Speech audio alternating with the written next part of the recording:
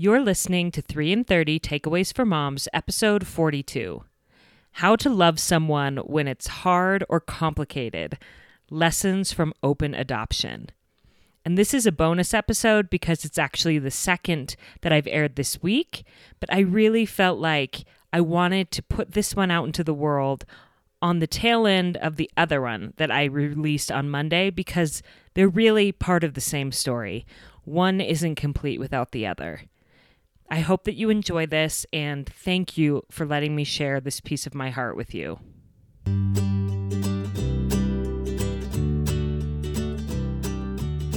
Welcome to 3 in 30, a podcast for moms who want to create more meaning in motherhood. Each 30-minute episode will feature 3 doable takeaways for you to try at home with your family this week. I'm your host, Rachel Nielsen.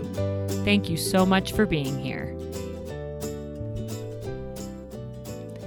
Today's bonus episode is a little bit different than anything else I've ever aired on the podcast before. And that's because it's actually an excerpt from an interview that I did on another show. All of you here probably know and love Tony Overbay by now. He's been a guest twice on this podcast. He's so likable. He's a licensed marriage and family therapist, a father of 4, and he has his own podcast called The Virtual Couch. He invited me to come on his show to talk about IVF and open adoption a couple of months ago. It was probably my favorite guest interview I've ever recorded because Tony is so warm and so easy to talk to that I shared some things that I had never shared publicly before. Some really important things that had been in my heart that I had wanted to share, but that I hadn't been able to find the right place or the right words. But somehow Tony brought it out of me.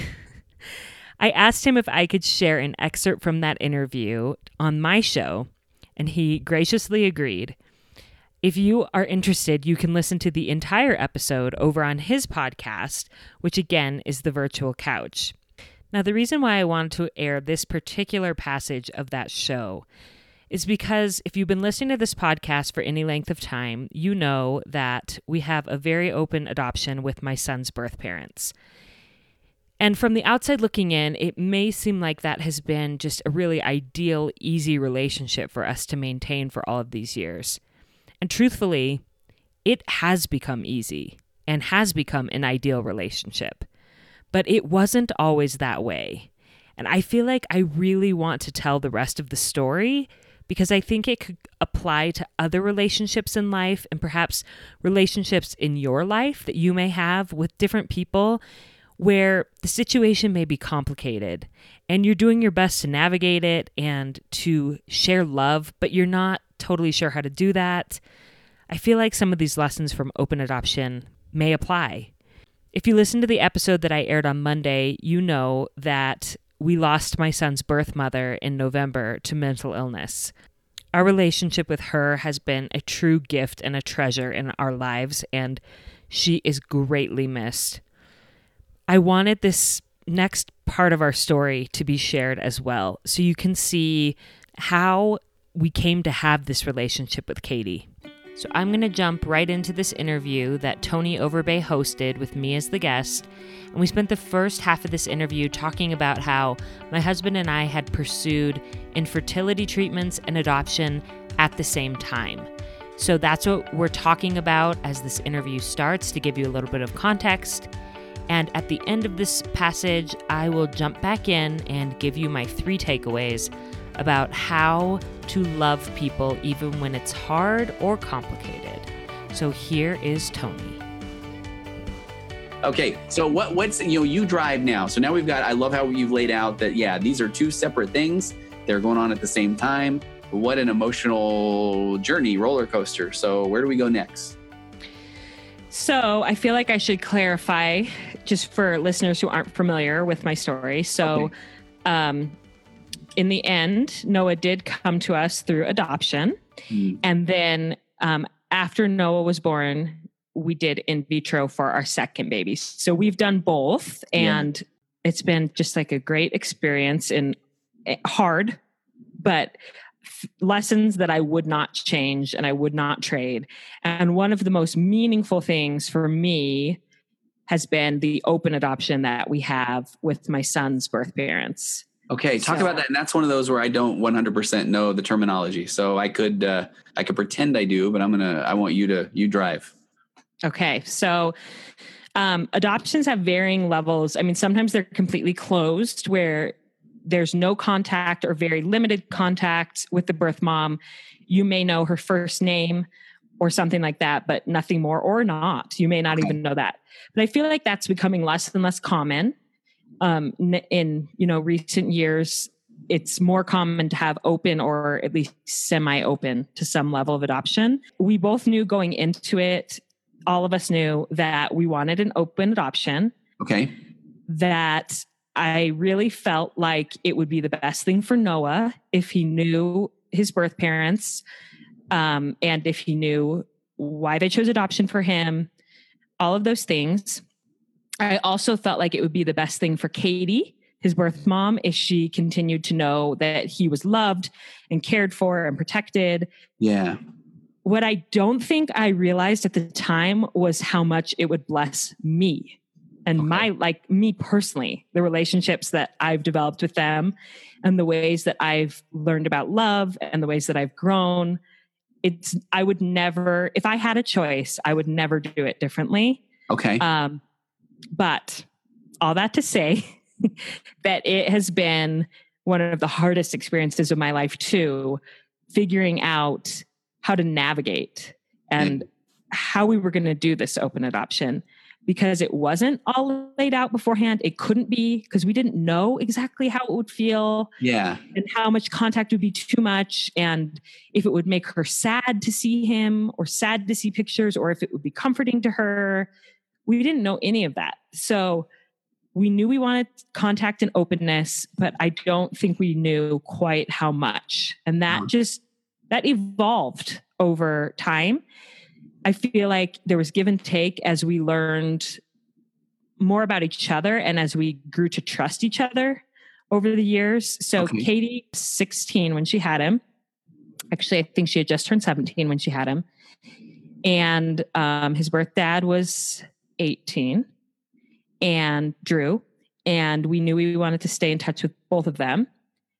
And then over that first 2 years, I would say it was really hard to figure out what that would look like, but we just stuck it out. And we all just really tried to let love for Noah drive, be in the driver's seat. Yeah. And, so the hard things were things like this. She was a teenager, so she wanted to post to social media. So there would be things like, pictures of Noah, and then I miss my baby so much, stuff like that. And so then I'm like, okay, how do I feel about this? And I would have to work through my own emotions of feeling a little bit maybe possessive, or I'm not exactly sure what, but that feeling of is this good for my baby to be online? Is it okay that she calls him her baby? How do I love her well, but also have these boundaries? But I also just recognized that she was a teenager and that everything that she was doing was developmentally appropriate. And that at her core, she just loved Noah. That was just the bottom line. And she is so smart and so fun and loving and kind. And she actually came to visit. We had visits, and I never worried that anything was inappropriate or that she was trying to confuse him in any way about who his mom was. So the more that I grew to trust them with those visits, and Drew would come too. Yeah. I could see that they were respectful of us as Noah's parents, that they loved him so much, that they were growing up and maturing. And I really had to let go of some of my own kind of natural man feelings of possessiveness and just recognize that the more people who loved this baby, the better. So that's a great example of how did you get through that? Was that did you just have to kind of let that go? Did you talk that through with Noah's birth mom, or how did that work? Like that example of social media. That's a great example. Yeah. I never directly talked through it with her because I was very sensitive of where she was at and that she was grieving, and she grieved hard. Like, I feel like she kind of went through a honeymoon period for the first 9 months of Noah's life where she was like smitten with the adoption. And then like 9 months to like 18 months, I think she felt some regret. I think some of her other friends had babies and decided to parent. Wow. And so she saw their pictures on social media that were, of course, the highlight reel of their cute babies. And then she's like, well, maybe I should have done that. All totally appropriate, natural parts of the grieving process. Sure. And so I just sort of stood back and tried to respect that. And so I didn't directly talk to her about it because nothing ever made me nervous enough, or like there was nothing that I thought was inappropriate and I needed to talk to her about it. It was just kind of me walking through her. That's good. So he's had some awareness around it. You could maybe talk through it with your husband and that would. Exactly. And I did talk it through with my husband. And the biggest turning point for me, and this is an experience that I haven't shared often, but I feel comfortable sharing, is that there was one night where I saw something that she'd posted and I felt these feelings where I was just like, what do I do with this? Like I felt possessive. I felt like, is she ever going to be okay? Did we ruin her life by adopting her baby? Is she like, I felt so many things, I just can't even describe all the things that I felt. And I just prayed. Like I just got on my knees and poured it all out. And I remember saying to God, like, are we ever going to have a baby that's just our own, that we don't have to learn how to share? And it was the most direct, clear answer to a prayer I have ever gotten, ever. Wow. And I feel like I don't really get lightning bolt answers to prayers, except for with Noah's adoption. Like my clearest answers have always been surrounding Noah's adoption. I just felt like I wasn't like I heard a voice or anything, but it was just like in my mind, it seemed so clear. The thought came to me, Noah is mine. He's not yours. He's not Katie's. He's mine. Okay. You are mine and Katie is mine. And I'm going to take care of all of you. Oh. And I just remember feeling this peace and feeling like, what do I do for her? Like, I don't know, is seeing these pictures and these videos and all these things of Noah making this harder on her? Like, should I pull back? What do I do? I remember just thinking, well, I don't know what to do. Yeah. And again, it was so clear, this thought that came that said, you know what to do. Just love her. It was That's just beautiful. like, that is, it was just so clear. It was like, you know what to do when someone's having a hard time. You just love them. Like, just pour more love on her and involve her more. Sorry, this is a little bit emotional. Oh, please. That's, imagine coming out of that and not worried about, what she's posting this or this. And it's just love her. That gives me chills to kind of think about what a relief and what a comfort and what joy that must have brought. Yes. And it was like, and think of all the ways that you can involve her in Noah's life and let her be a part. And then she won't feel so much grief and so much, like she'll know that she's still a part and she's still important. And so I feel like that was a turning point where I really let go of all those feelings of possessiveness, of whatever it was that I was feeling. And I just was like, we're all in on this open adoption, And so she's been at his birthday every year. She's been at different holidays. And this is a little heavy. I think I know. You know where this is going. Yeah, I do. But Katie actually passed away this past November. Yeah. She struggled with extreme depression and she took her own life. And when I got that news, I was actually on an airplane.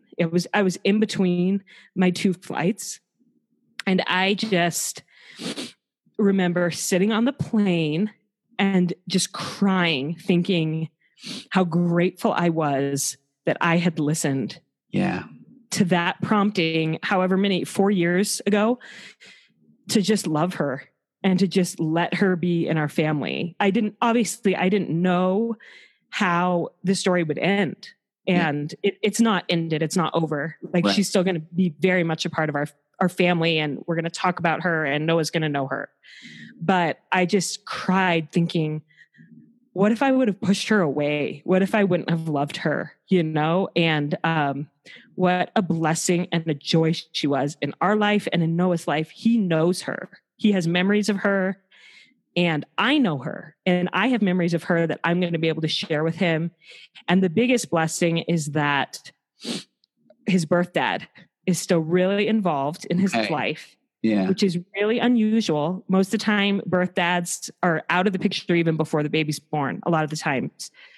But Drew is like a rock and is still in his life and has come to visit us since Katie's death. And we just all sat around and talked about Katie and how much we loved her. And I'm just overwhelmingly grateful. Like, it's the biggest blessing of my entire life that we have brought them into our family. Like there's no experience like it. I recently told someone, I think that being at Noah's birth, because I was there in the room, I think that was one of the most amazing experiences of my life, is what I said.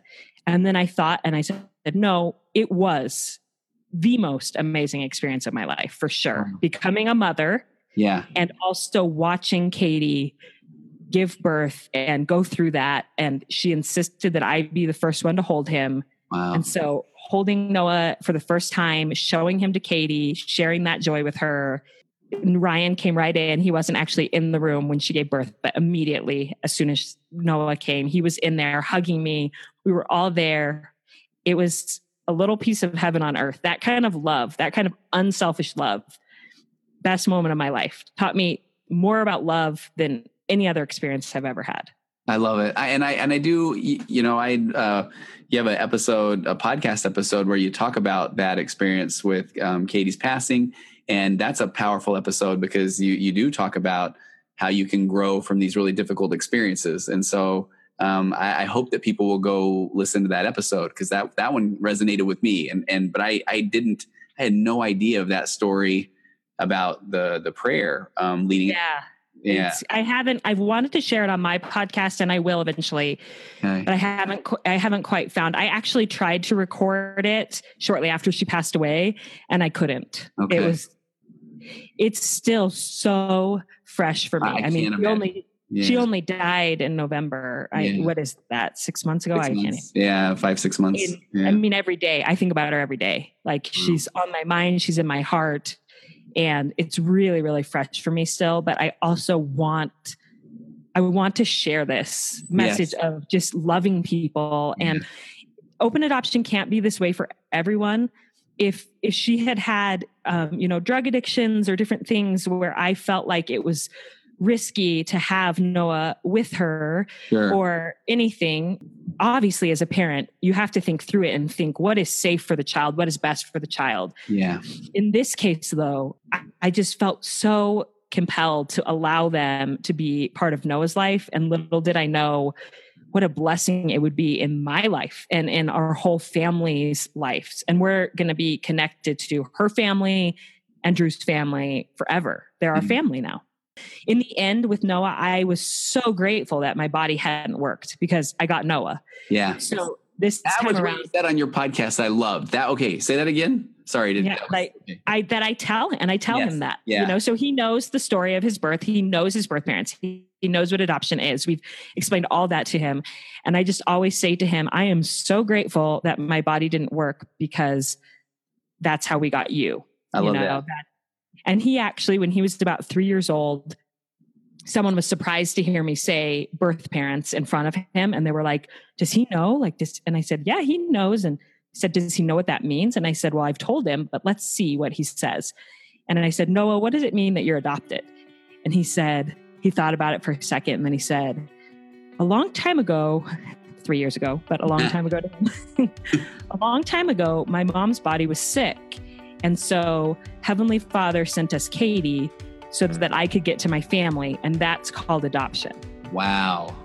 And I was like, wow, he put it so much better than I had ever, worded it.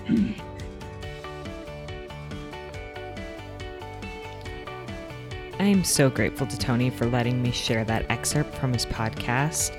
And to listen to the entire interview, it's number 54 on Tony's great podcast, The Virtual Couch, which he covers important topics affecting families that he often gets asked about during his therapy sessions in his role as a counselor. I totally recommend his podcast, so head over and find it. You can listen to my episode or many others on important topics.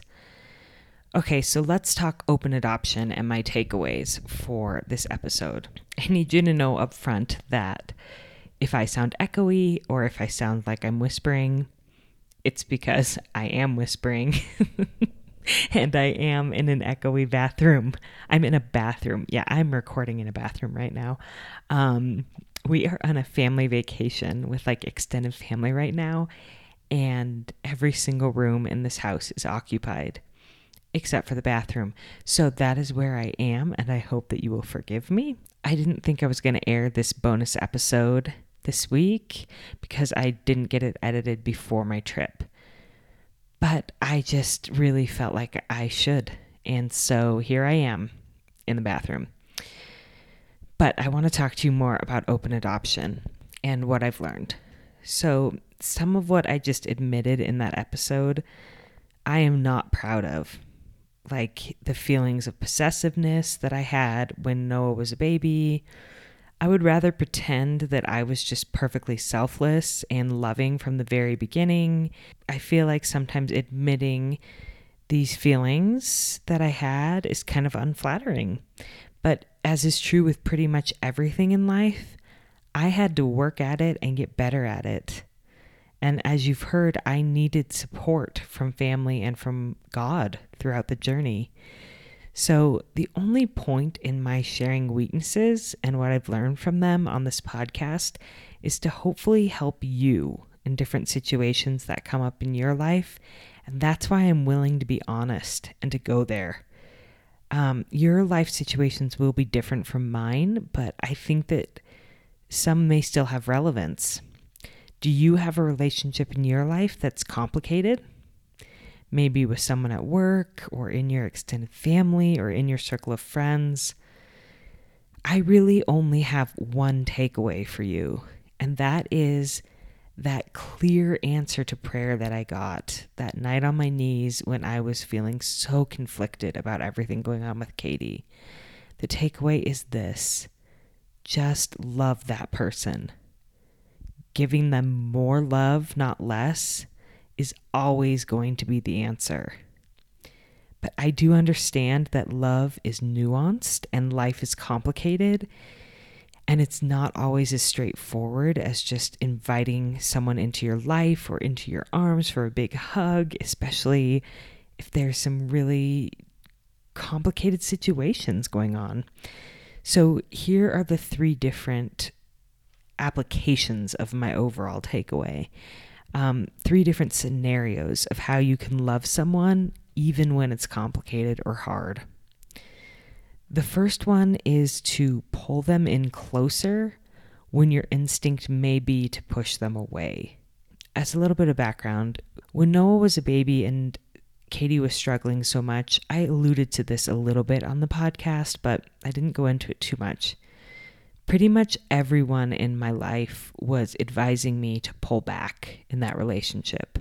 Friends, family, everyone was saying, this is too hard. It's too hard on Katie. It's too hard on you. You need to pull back. And yet, I never felt good about that. And when I prayed about it, I got the exact opposite answer. Instead of pulling back, lean in, pull her closer. And that surprised me, but it worked. So think about if there's somebody that you really struggle with at work or in your extended family. Your instinct may be to push them away, but maybe the answer is to pull them in closer and to show them more love. But that may not be the answer, and that leads to scenario number 2. There may be some relationships where you realize that you need to keep your distance somewhat for whatever reason. But I would add to that, keep your distance, but love them from where you are. There may be situations where it wouldn't be safe emotionally or otherwise to be really close to someone. And as I mentioned in that interview with Tony, that may be the case in some adoptions, and absolutely no judgment on that. But you can still love and respect someone and have some distance from them. One of my favorite mothers to follow on Instagram is Kelly E. Jensen, and she told the most touching story about her 2 sons, and I've always remembered it. She said that her son, who's about 12, was trying to hug his brother, and his little brother was cranky and didn't want to be hugged or tickled or teased, and was, really putting off his brother, his older brother, and saying, "No, get away from me," type of thing. And the older boy said to him, "That's okay, Sam. I can love you from here." And Kelly went on to say that she's thought about that line ever since. I can love you from here. And I think that is so applicable to people in our lives that maybe we can't pull in and pull closer for whatever reason, to just think, I can love you from here. So maybe that just means sending positive thoughts, saying prayers for them, sending them letters, just cultivating love and respect in your home for that person, even if you can't have them in your daily life for whatever reason. And then the third scenario is perhaps with someone who has hurt you so badly that you really can't pull them closer and you can't even love them from where you are. Like you're a step beyond that. And that's okay too. In the case of adoption, maybe your children were actually abused or neglected by their biological parents. And so the idea of loving and respecting them is just unimaginable to you at this moment. In this scenario, I would say that the best way to start loving that person or to start applying this takeaway would be to just open your heart to the idea of forgiveness. I'm not even saying to open your heart to forgiveness quite yet, but to just open it to the idea that maybe at some point it might be possible to forgive this person who dramatically hurt you or dramatically hurt someone that you love. And that may start with simply thinking about the situation that they themselves must have been in order to hurt you or the people you love. That maybe how they were raised or how they were loved or not loved led them to then inflict pain on others. It doesn't justify it, but it may open your heart somewhat to the idea of forgiveness. And then over time, if you keep that door open, I really think a forgiveness or at least a toleration or acceptance can come where a seed of love is more likely to be planted. I don't claim that I can even begin to understand some of the pain that people in this world go through, and that some of you out there listening, I know some of you out there listening have gone through. And I would never want to pretend that love or forgiveness is easy in every situation. But it is my sincere hope that it's possible, because in the end, love and forgiveness set us free, even if they don't really affect the other person. They really free us. And that's why I feel like it's worth trying and it's worth doing. So those are my 3 takeaways for how to just love someone even when it's hard or complicated. That you can pull them in closer even when your instinct may be to push them away. That you can keep your distance but love them from where you are. Or that you can simply open your heart to the idea of forgiveness and let that work in you and see what happens. I know I've said it many times and I'll say it again. Thank you for caring enough to listen to these really personal solo episodes that I've been putting out, even in an echoey bathroom while on vacation. I wouldn't feel so compelled and excited to keep doing it if I didn't feel like it was such a blessing in my life. So thank you for being here. I hope that this is helpful. I hope that you can sense through this episode how much I love Katie and how our relationship wasn't always easy and smooth, but it was worth it. It was so worth it to work through the bumps and to get to such a comfortable place. And I am so grateful for the great privilege that I had to love her fully in those last few years of her life. Thank you for being here. Thank you for loving your family so well. And we'll see you on Monday for our regularly scheduled weekly episode of 3 and 30.